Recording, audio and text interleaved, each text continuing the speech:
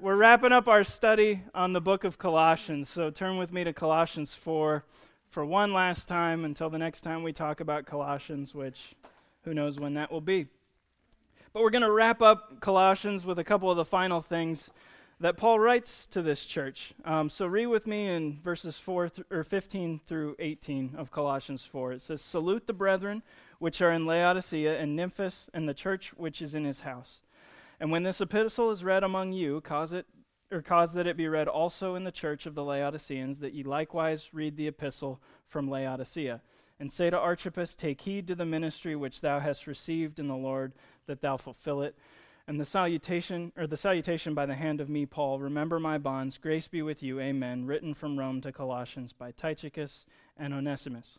So this is how Paul ends his letter to the Colossians. This is how he chooses to wrap up the discussion. First, by making sure that the letter is shared with the church of the Laodiceans.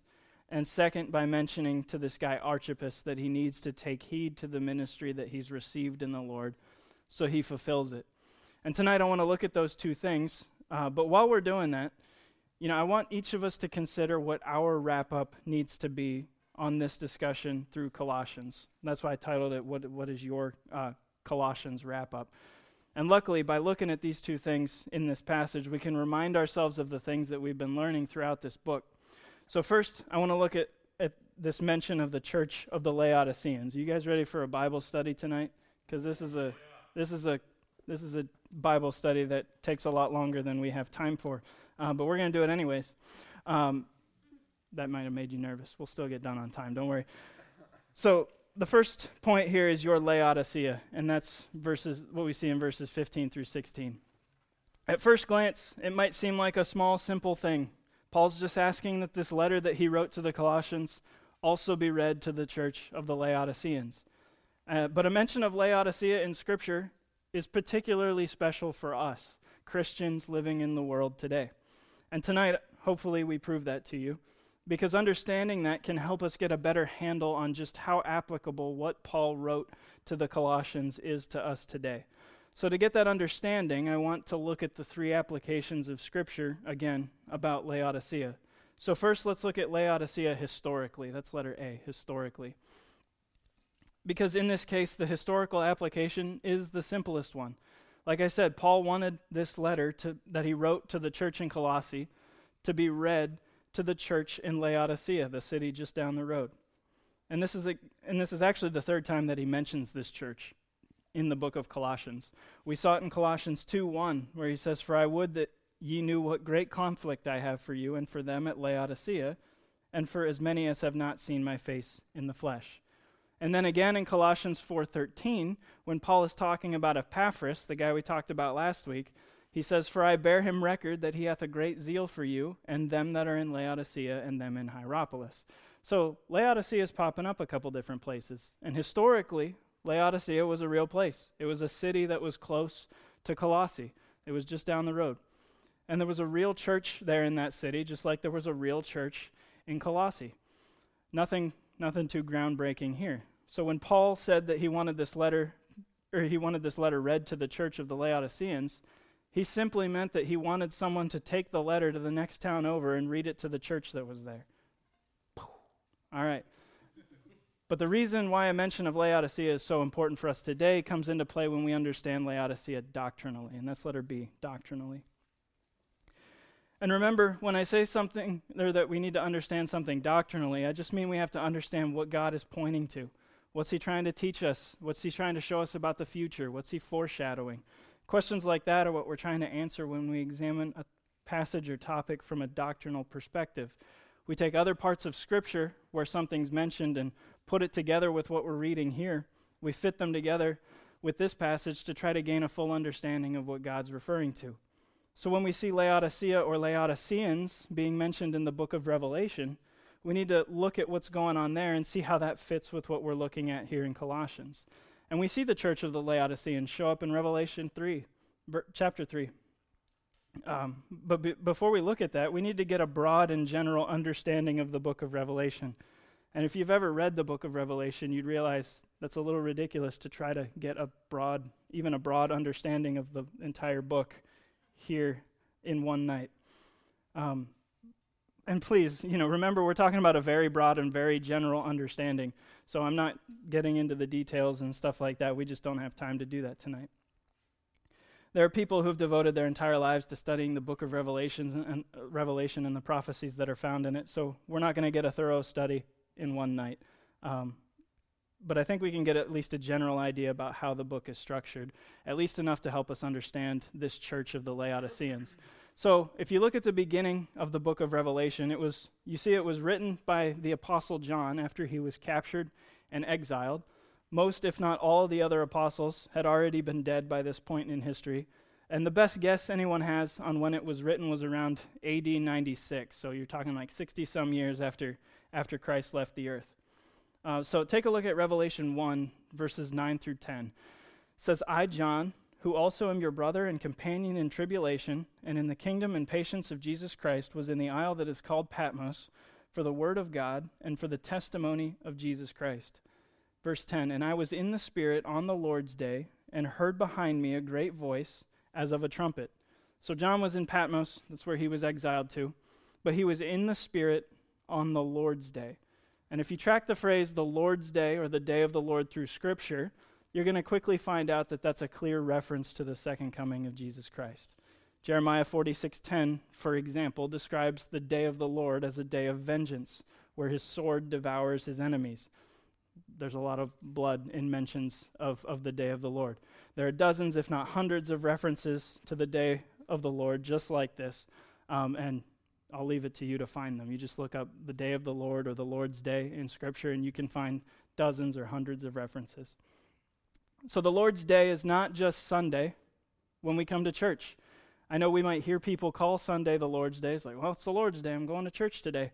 But that's not what the Bible's referring to when it says the Lord's day. At least I hope not. That would be a messy trip to church. So understanding that John was in the Spirit on the Lord's day helps us understand when John was actually writing the book of Revelation. He was writing it on the Lord's day. He was writing it from the second coming of Christ, from the future, from something that hasn't happened yet. Now, how exactly that works, I don't know. Did God show him the future in a vision? Maybe. Did God teleport him to the future? Maybe. Heck, there's even a conversation between Jesus, John, and Peter in John 21 that'll make you wonder whether or not John ever died, meaning it might make you wonder about the possibility that John never died and just lived throughout history until the future and then wrote the book of Revelation from there. Seriously, it's a weird conversation. Go check it out for yourself. So I don't know how John was writing from the perspective of the future. We just know he was writing it from the Lord's day, the second coming of Christ.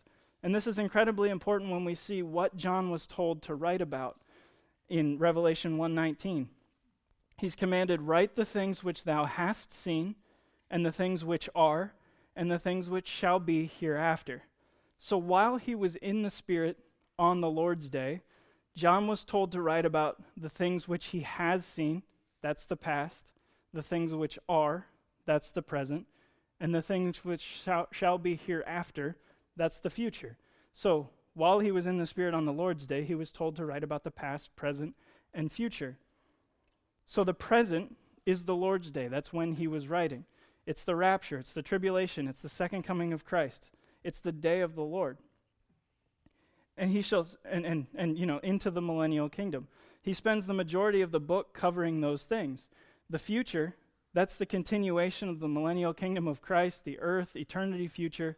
He spends the end of the book talking about those things. But the past, the things which thou hast seen, that's referring to the time around AD 96 when he was writing the book, or when he started the book, and the end of the church age when the rapture happens, because he was writing from the day of the Lord. And that's what you see him doing in chapters 2 and 3. He's writing about the past. You find in chapters 2 and 3 7 letters written to 7 churches. And you don't find the church mentioned in Revelation after you get to chapter 4, because the church doesn't go through the tribulation, which is what he spends the bulk of the book talking about. It's for the nation of Israel. It's for the Jews. No, the church experiences something like John went through at the beginning of chapter 4. Revelation 4:1 says, after this I looked, and behold, a door was opened in heaven, and the first voice which I heard was as it were of a trumpet talking with me, which said, Come up hither, and I will show thee things which must be hereafter. So a door in heaven opens. A voice that sounds like a trumpet tells him to come up hither. Well, if you dig through the details of 1 Corinthians 15 and 1 Thessalonians 4, it's clear that what John's describing is the rapture of the church, when Jesus calls us with a voice like a trumpet and tells us to come up to him. It's the beginning of the Lord's Day, when, that John is writing from. And chapters 4 through 19 go on to describe the tribulation and the events that go on in heaven during the tribulation. And in chapter 19, heaven opens again. So heaven opens in chapter 4, verse 1, and in Revelation 19, heaven opens again. And instead of someone going up, this time somebody comes down.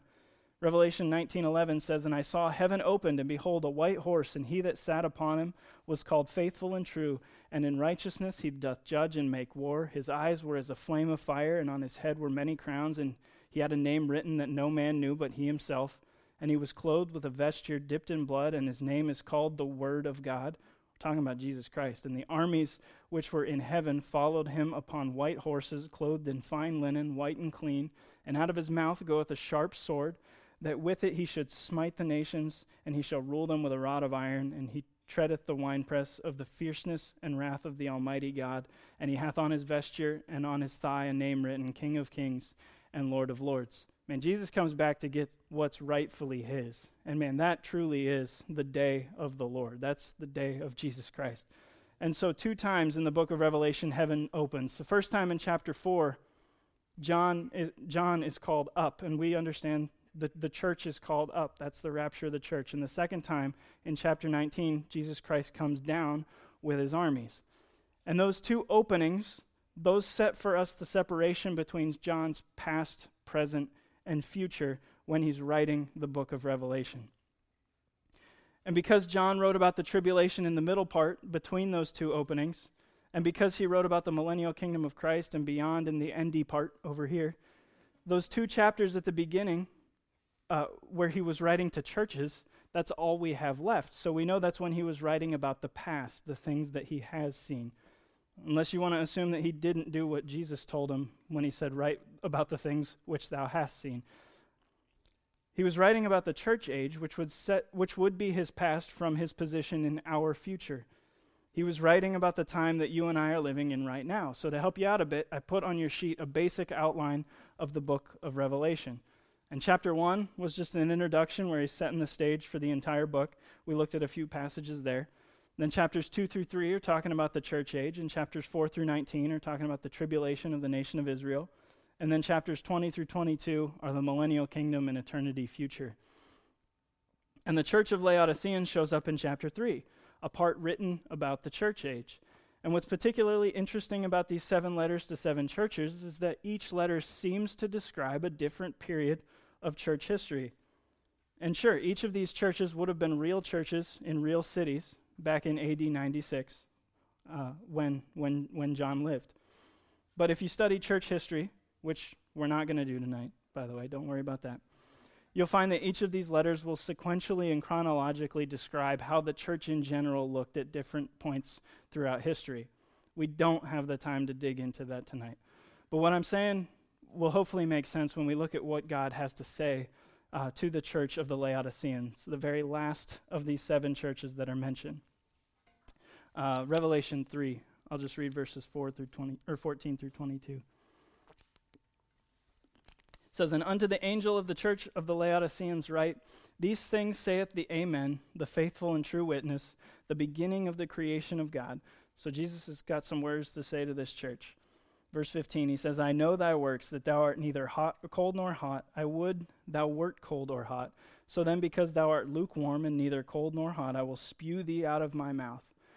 Because thou sayest, I am rich and increased with goods and have need of nothing, and knowest that thou art wretched and miserable and poor and blind and naked.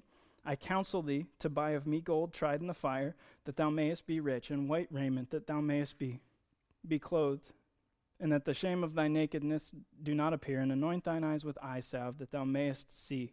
As many as I love, I rebuke and chasten. Be zealous, therefore, and repent.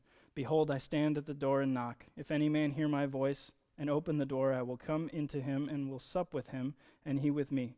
To him that overcometh will I grant to sit with me in my throne, even as I also overcame, and am set down with my Father in his throne. He that hath an ear, let him hear what the Spirit saith unto the churches. Amen. This perfectly describes Christianity in our world today. Christianity is full of a bunch of dinguses who are lukewarm. They try to keep one foot in their Christian walk with God, and they try to keep the other foot in the world. And God says that makes him sick. He wants to spew. And I used to think that was like a spit take when you're drinking water or something and someone makes you laugh. You just spew it out. Biblically speaking, spew is puking. So it makes God sick. Because we're rich and increased with goods, we think we're doing okay. But we can't see that we're wretched and miserable and poor and blind and naked. We don't have to suffer persecution for our faith, generally speaking, the way that other Christians had to at different points in time. And because of that, we get really comfortable and we think we're doing okay. All the while, Jesus is standing at the door, knocking, and just waiting for someone to open up and let him in. They're comfortable living their own lives without Jesus there, and he wants to be a part of it, but nobody hears, nobody listens. Doesn't that sound familiar? Man, even the name Laodicea means civil rights. So it perfectly describes the general state of Christianity in our world today. And because of that, among other reasons, we believe that we're currently living in the final period of the church age before Jesus returns and raptures us up. That doesn't mean we pretend to know when that's going to happen. It just means that we believe it's soon, and it could happen anytime. Nothing else needs to happen to fulfill prophecy before the end. And because we believe that we're living in the Laodicean period of the church age, that very last time before the rapture happens, man, we like to take special care and attention when we see Laodicea mentioned elsewhere, like in Colossians. So let's look at Laodicea practically in letter C. And hopefully at this point, practically, this one's obvious.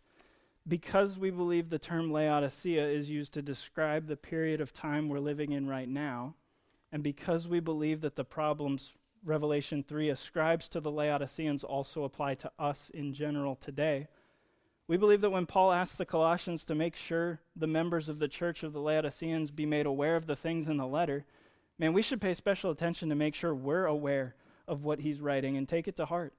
Because yes, Paul was referring to the actual church that was in the actual city of Laodicea. And yes, we should pay attention to the things Paul was writing because he was writing them to New Testament Christians in New Testament churches. But the fact that Laodiceans are mentioned, well, that's just one more thing that points to the information in this book as being critical for us to understand and live by. So man, let's hit some of the highlights, some of the practical highlights that we've seen in this book. Colossians 3, 1 through 4, which in my mind is like the key passage of this entire book. It says, "If ye then be risen with Christ, seek those things which are above, where Christ sitteth on the right hand of God. Set your affection on things above, not on things on the earth. For ye are dead, and your life is hid with Christ in God. When Christ, who is our life, shall appear, then shall ye also appear with him in glory." And we talked about that. We need to have the right perspective for our own lives. We need to be seeking those things which are above. That's where our affection should be. And we talked about those things are the Word of God and the souls of men, the two things that will last beyond our physical lives, the things that can last for eternity. Those are the things our lives should be focused on right now, because everything else will eventually be a waste of time. And to help us with that, we have to recognize that we are dead. Jesus Christ is our life now. He gave us his life, and in return, if you're saved, you said, "Take my life, I want your life." So our life is meaningless. He is our life. So we ought to be living for him now rather than ourselves. The Laodiceans of Revelation 3 are so concerned with all the stuff they have. They think that they're rich and increased with goods, but if they'd open their eyes, they'd realize they're actually poor and blind and naked because they're wasting their time on stuff that doesn't matter. The same is true of us when we pursue the things of this world rather than focusing on the things above. And that plays out in several ways in your life, and we talked about them. A primary way this plays out is through us having the right perspectives on our relationships with one another. How we treat one another ought to demonstrate our love and devotion for Christ. Colossians 3, 8 through 14 says, But now ye also put off all these, anger, wrath, malice, blasphemy, filthy communication out of your mouth. Lie not one to another, seeing that ye have put off the old man with his deeds, and have put on the new man, which is renewed in knowledge after the image of him that created him, where there is neither Greek nor Jew, circumcision nor uncircumcision, barbarian, Scythian, bond nor free, but Christ is all in all. Put on, therefore, as the elect of God, holy and beloved, bowels of mercies, kindness, humbleness of mind, meekness, long-suffering, forbearing one another, and forgiving one another. If any man have a quarrel against any, even as Christ forgave you, so also do ye. And above all these things put on charity, which is the bond of perfectness. And there's a lot in there, and we unpacked a lot of it. And look, because we've all given ourselves and our lives over to Christ, we're family now. We have kinship in that. And we've got work that we need to do together. So there's no place for petty squabbles and disagreements to take root and get in the way of our fellowship with one another. Sure, stuff is going to happen. People are going to make you mad. But rather than acting in anger, wrath, and malice, we should be acting in kindness, humbleness, and forgiveness. Rather than focusing solely on ourselves, as is the case with the Laodiceans, man, we need to open our eyes and see how our actions are affecting one another. And we need to start taking actions that work to edify one another rather than hurt each other. Did someone do something wrong to you? Well, rather than take revenge on them, how about you forgive them instead, the way Christ forgave you? Did someone say something you didn't like or something that bothered you? Rather than closing them out of your life, how about you talk to them about it instead? Learn to give each other the benefit of the doubt, and you'll figure out real quick that most of the time somebody bugs you, they didn't actually mean to. And if you took the time to actually talk to them about it, I bet you they'd try to keep it from happening again. Colossians is clear. Our relationships with one another and our fellowship together is important, not only for our own unity in carrying out the Great Commission, but also for our testimony's sake when someone on the outside sees how we treat one another. Man, they're not going to see the love of Christ if they look at you and you're bickering with everybody around you. Let's look at one more practical takeaway from Colossians.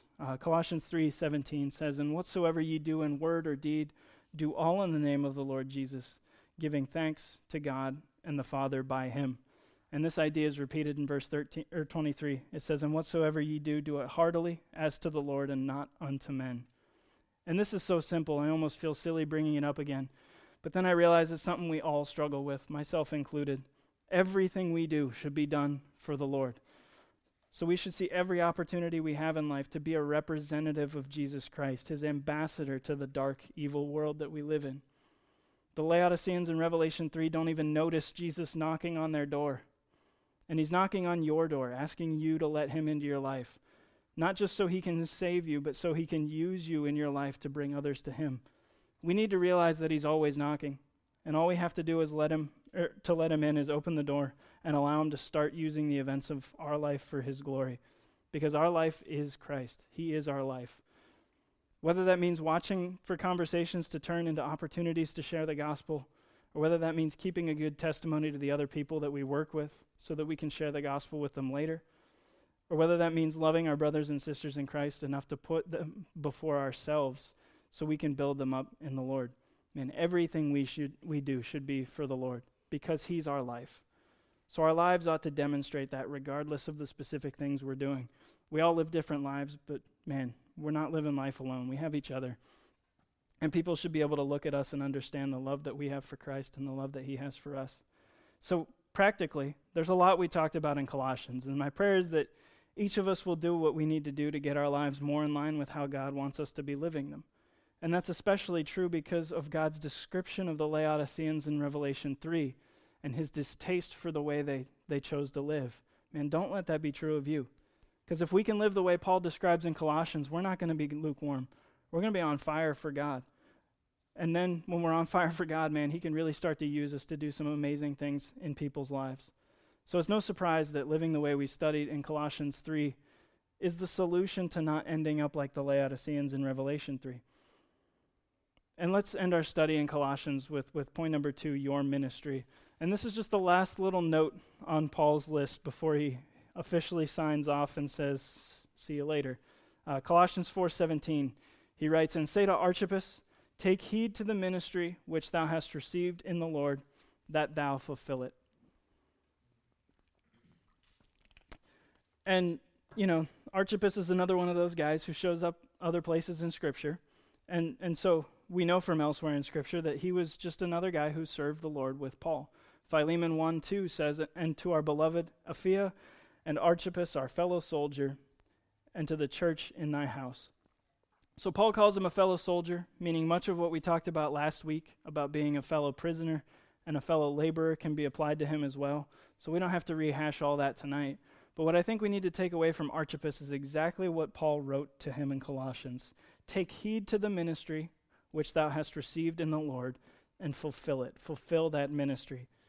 And hopefully you'll remember from a month or so ago when we had our discussion on pronouns, because Paul writes to take heed to the ministry which thou hast received in the Lord, that thou fulfill it. We know that thou is a singular pronoun, so Paul is talking directly to Archippus. He's not speaking in the plural in this case. So after talking to the entire church about their ministry together and working together to make sure they're accomplishing God's mission, at the very end of his letter, he tells one guy to specifically fulfill his own personal ministry that he's received in the Lord. And this is an important note to end on. We don't need to read the whole thing, but 1 Corinthians 12, verses 12 through 27, likens a church body to a human body, because we understand how human bodies work. They're made up of a bunch of different body parts, and each body part has its own job to do. So when you decide to stand up and walk across the room, you're giving your whole body one job to do. You want to get from point A to point B. But doing that, to accomplish that, your body parts each have their own jobs to do, so that the one job gets done. Your hands have to brace your weight as you stand up, and as you get older, they have to brace more weight as you stand up. Your legs have to stand you upright. Your eyes have to look where you're going so you don't trip on anything. Your knees have to bend as your legs move. Your feet have to plant. Your body in motion is a lot of moving parts. Well, the same is true of a local church.